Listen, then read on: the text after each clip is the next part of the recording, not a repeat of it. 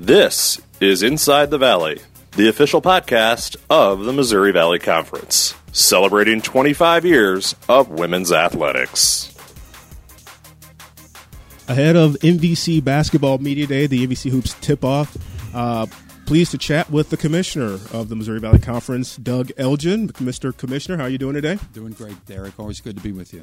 Well, I appreciate you taking the time as we are getting set for another basketball season. Going to be a little bit different this year. We'll get into that. Of course, the membership change first and foremost.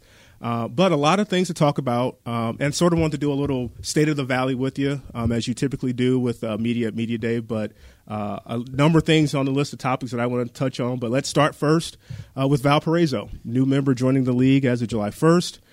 They've been competitive in our fall sports thus far, but you've made a number of trips to their campus for an orientation and met with a number of different groups there. Just want to get your thoughts, your impressions of their administration, their coaches, how they've sort of acclimated to the Valley thus far. Well, backing up just a little bit, it's never positive when you lose a strong member, but the Valley has shown over its long history that it's resilient when there's a membership change. The addition of Valparaiso I thought was very strategic, and when we thought about what type of institution we would look for and pursue at the loss of Wichita State, we thought we wanted to get a school that was within our footprint, reasonably within our footprint geographically, and the boxes checked with that. Valparaiso is about an hour east of Midway Airport in Chicago. We wanted a strong athletic and academic brand, and I think they have both. They have that on a national basis. We wanted a league, a new member that would be focused on men's basketball. We are a men's basketball league. If that's healthy in our league, it helps all the other sports. And that's a championship that has an institution with a championship pedigree. If you look at Valpo, 5 out of the last 6 years they've won the Horizon League regular season title. They've been to 2 NCAA tournaments in that span. They went to the championship game of the NIT at Madison Square Garden 2 years ago. And I think they've proven over time that they can recruit good kids, keep them there, and can compete. And I would think that they will be competitive in our league. Last year with Alec Peters, the great senior that graduated, stayed at Valpo, and was drafted in second round or third round by the NBA. He was part of a team that went to Missouri State and beat the Bears, a very good Bears team, in Springfield. So I think they're going to be a great addition. We like their leadership. Mark Heckler, their president, has been there a long time. Mark LaBarbera as well, both experienced administrators. And I think for the most part they've been part of our joint committee meeting to date. They came to our president's council and athletics directors meetings in June. And I think they're going to be they will step up to the plate immediately and become championship competitors in our league. Have you gotten any feedback from I don't know if they call them donor groups or alumni groups, any interaction with them and sort of their thoughts on their being in the Valley? It was interesting. I went over there about a week ago for a meeting with their athletics advisory board, which is a group of relatively really successful people nationally that come in a couple of times a year, separate from their board of trustees, of course. And they had a vision for Valpo. They were extremely excited to be in the Missouri Valley Conference. They knew a lot about us, and I think that group is going to be very, very instrumental in moving the needle for Valpo in terms of facilities and support for athletics, for their athletics program. That seems to be one of the things that's come up when talking about Valpo is, they've made the step that they've made the opportunity to upgrade their league. And now they've heard it from media there and some of their own administration about facilities. And I saw even on social media the other day that they're doing some stuff to their softball facility. Right. You foresee that they will be thinking about getting the gears going in any facility upgrades in the future? I do, and I think they have a design plan already for an upgrade of their baseball field and stadium. They are looking at the ARC, their basketball facility. I think they're going to invest in that over time. It's not a requirement. It's not a mandate from our league. And the best thing about the ARC is that it's a great home court for Valparaiso. They draw extremely well. They have a rabid fan base. And I really believe that they have a vision for ramping up their athletics program and doing what they can to be competitive. Maybe not in every sport, and I don't think any Valley school is competitive across the board. There is selective excellence in our league, but I do think that they understand the importance of men's and women's basketball, and they're going to certainly be competitive in many sports in our league.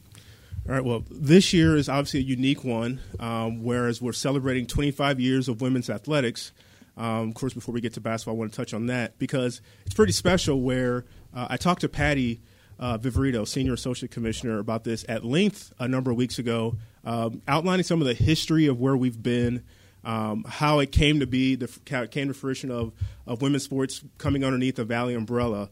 And she mentioned a number of different stories that involve yourself, that involve Charlotte West, a number of administrators that were part of meetings, different things of how it was going to work. When you look back, what are some of the things that stand out to you about the history of women's athletics in our league? The history of athletics in among our member institutions goes way back, as it does for our men. It's really hard to believe in 2017 that 26 years ago, we were an all-men, just a men's-only league in the sports that we administered and as a conference office. The merger with the Gateway, I think, was overdue, probably, but it was an unusual time. Patty's the longest-serving commissioner in Division I. That's pretty incredible when you think about that. She's been serving current member institutions, I think, for 37 years. She was obviously a very young person when she came into the job. But I thought it strengthened both the men's programs and the women's programs to be under one administrative umbrella, under one brand. The Gateway was a pioneering league for women. They came into the league with a bang because right after they joined the league, Southwest Missouri State goes to a women's Final Four, the Medley Howard era down there. And that certainly raised the profile immediately, not only of Southwest Missouri State, but of the league. And that was at a time when we were beginning to become a power and as a mid-major power in men's basketball again. So I look we're sitting in our conference room with all the Hall of Fame plaques on the wall, and I'm looking at some of the great females that are already enshrined in our Hall of Fame, and it's really remarkable when you consider the achievements. The national champions in track and field, the Olympians, the player of the year, the all-time career scoring leader in Jackie Stiles. Well, second now. Second, yeah. Indeed. But for many years, she was the NCAA scoring leader. So I just think it's a proud celebration for the league.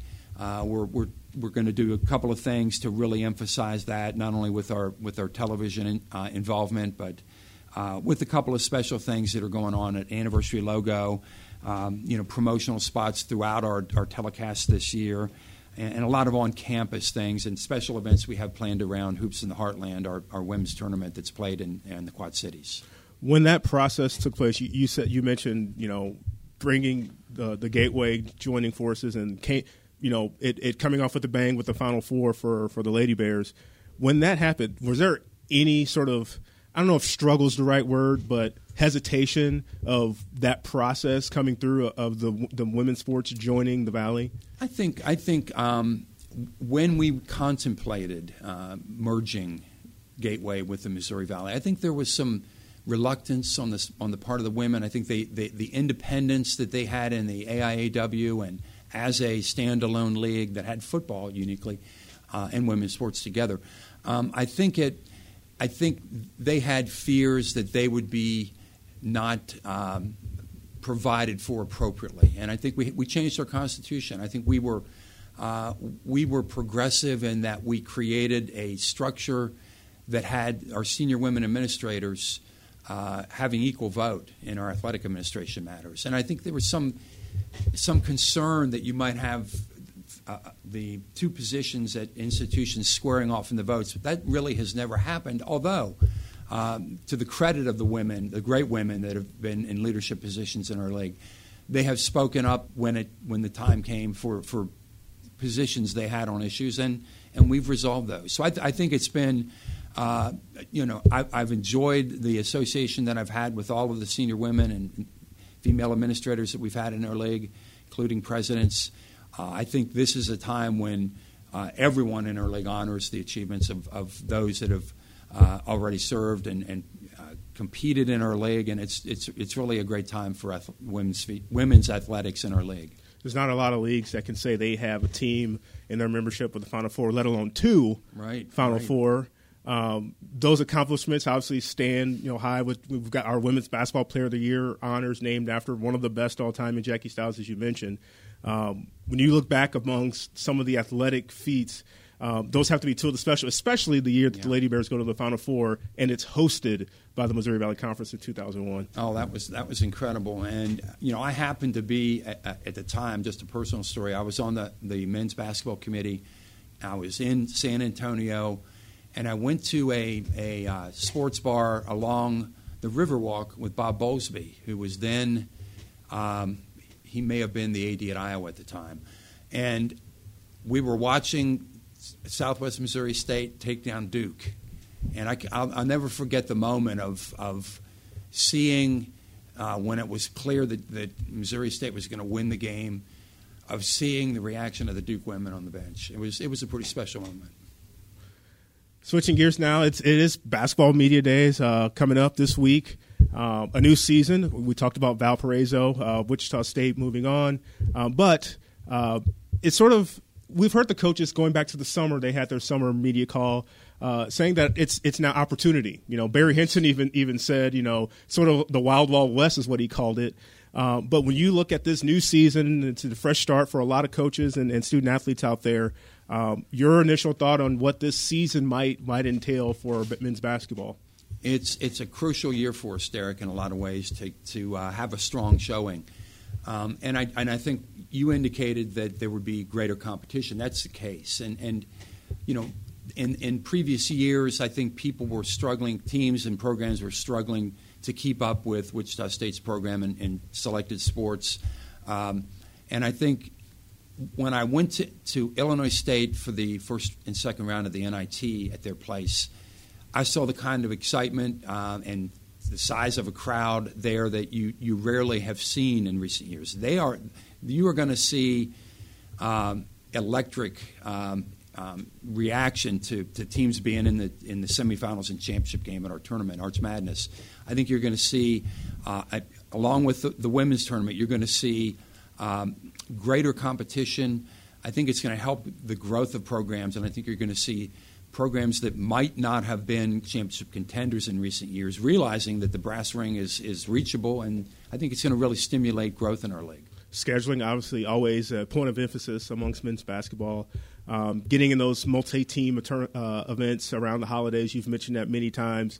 I imagine that's still got to be a focal point in terms of opportunities for our teams because, as you've mentioned before, the chances of getting the at-large bids in the NCAA tournament, it seems like that pool might be shrinking and shrinking, so that we've got to do our best to sort of make sure that our teams have opportunities at the postseason. It has. It has gotten much tougher, Derek, to get an at-large bid, and I think in each of the last 2 years, conferences ranked outside the top 8 have only in total secured one at-large bid in each year.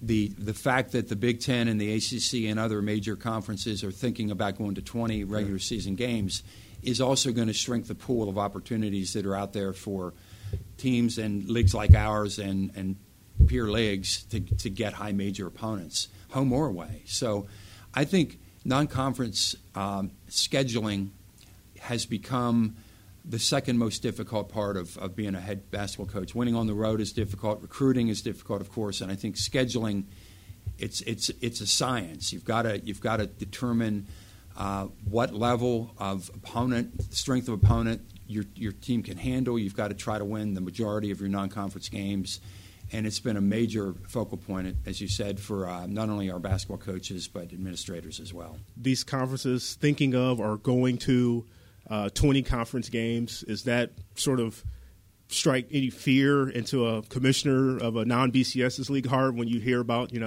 Big 10, Big 12, or whoever it might be going to 20 conference games? Well, yes, it does, but they're not playing a lot of games against our teams anyway, and I think what really needs to be a focus for teams outside the top 5 or 6 is getting our better teams to play one another. Middle Tennessee State, at Texas Arlington, teams in the West Coast Conference and the Atlantic 10, They need to be playing each other, our teams and each other, those kinds of programs that can contend, that are top 100 RPI teams, that have a tradition of winning their leagues or competing for championships in their league. Those are the kind of games that we need to raise the profile and strengthen the resume of teams that can compete for at-large. And the Mountain West Challenge for us is still intact. How many years remaining on that? We have 2 more years. Okay. This is basically the 7th and 8th years of a challenge series. We had an interruption for a couple of years, but it's been important for both leagues.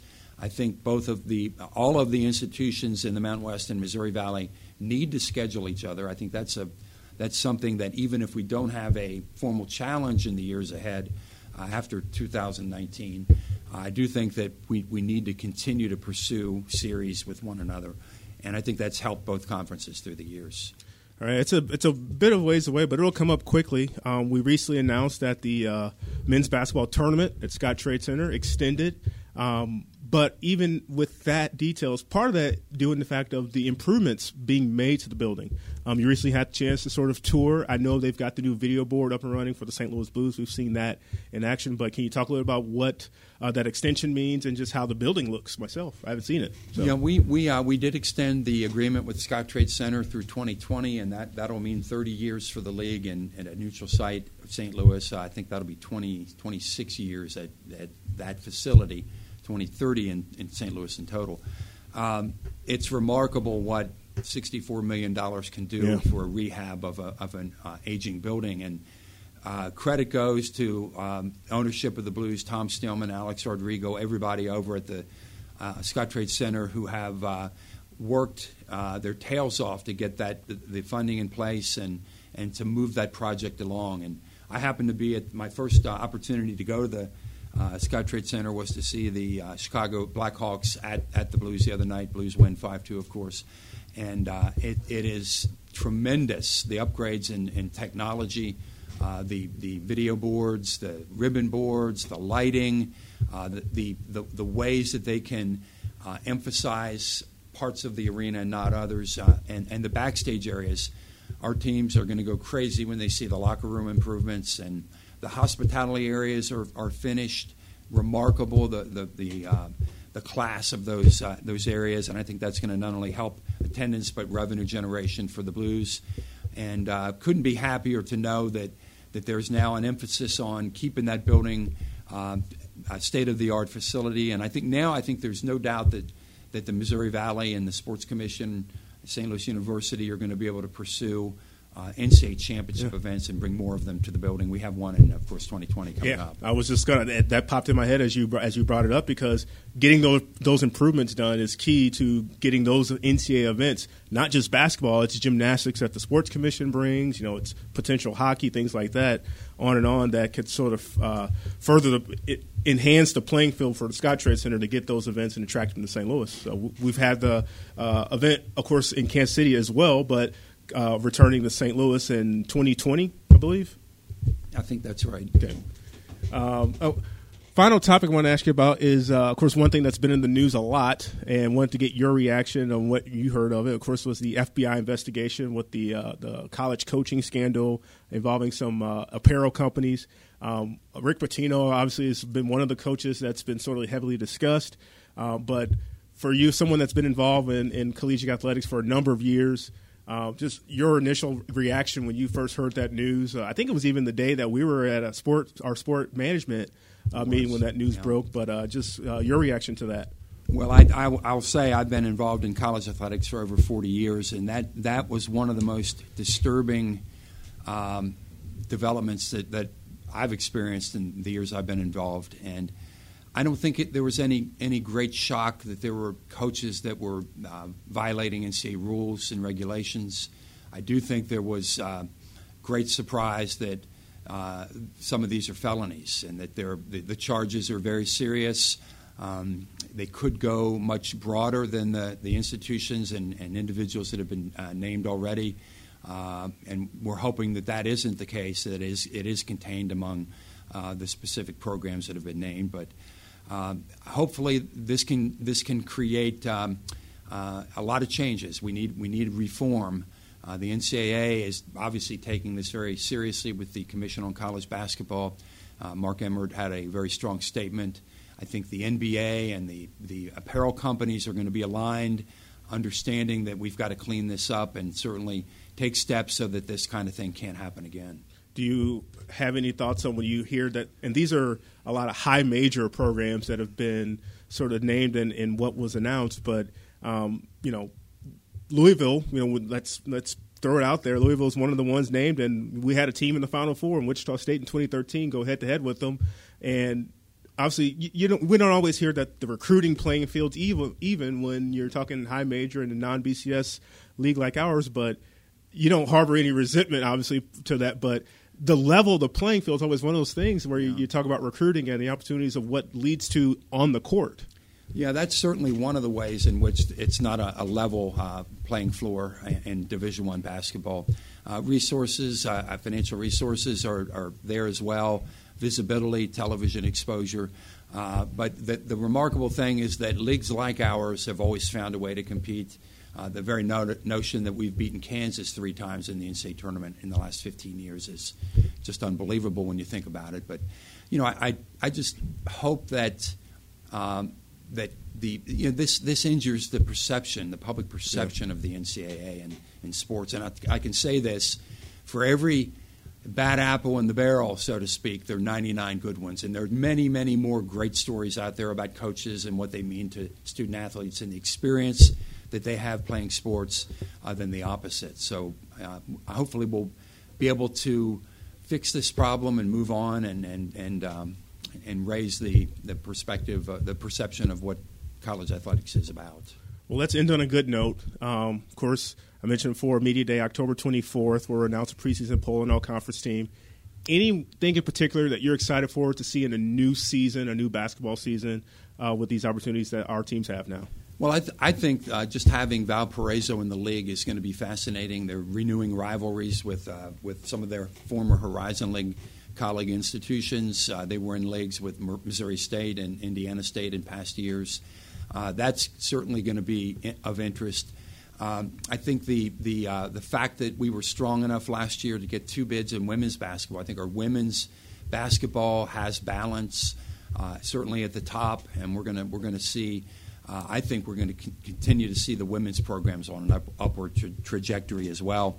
And you look at what's coming back on the men's side. Alize Johnson, to me, is an athlete like we haven't seen in our league maybe since the 1980s in terms of his ability, his size, his athleticism. I know he's working on getting back from an injury in the preseason, but I do think that he's a special player. We have a first team preseason all-conference team that's largely it's specifically all seniors, and I think we're going to see balance and excitement, and I can't wait to see our teams coming into Scottrade Center in March. All right, should be a fun one. Appreciate your time, Commissioner. Thank you, Derek. Appreciate it. This is Inside the Valley, the official podcast of the Missouri Valley Conference, celebrating 25 years of women's athletics.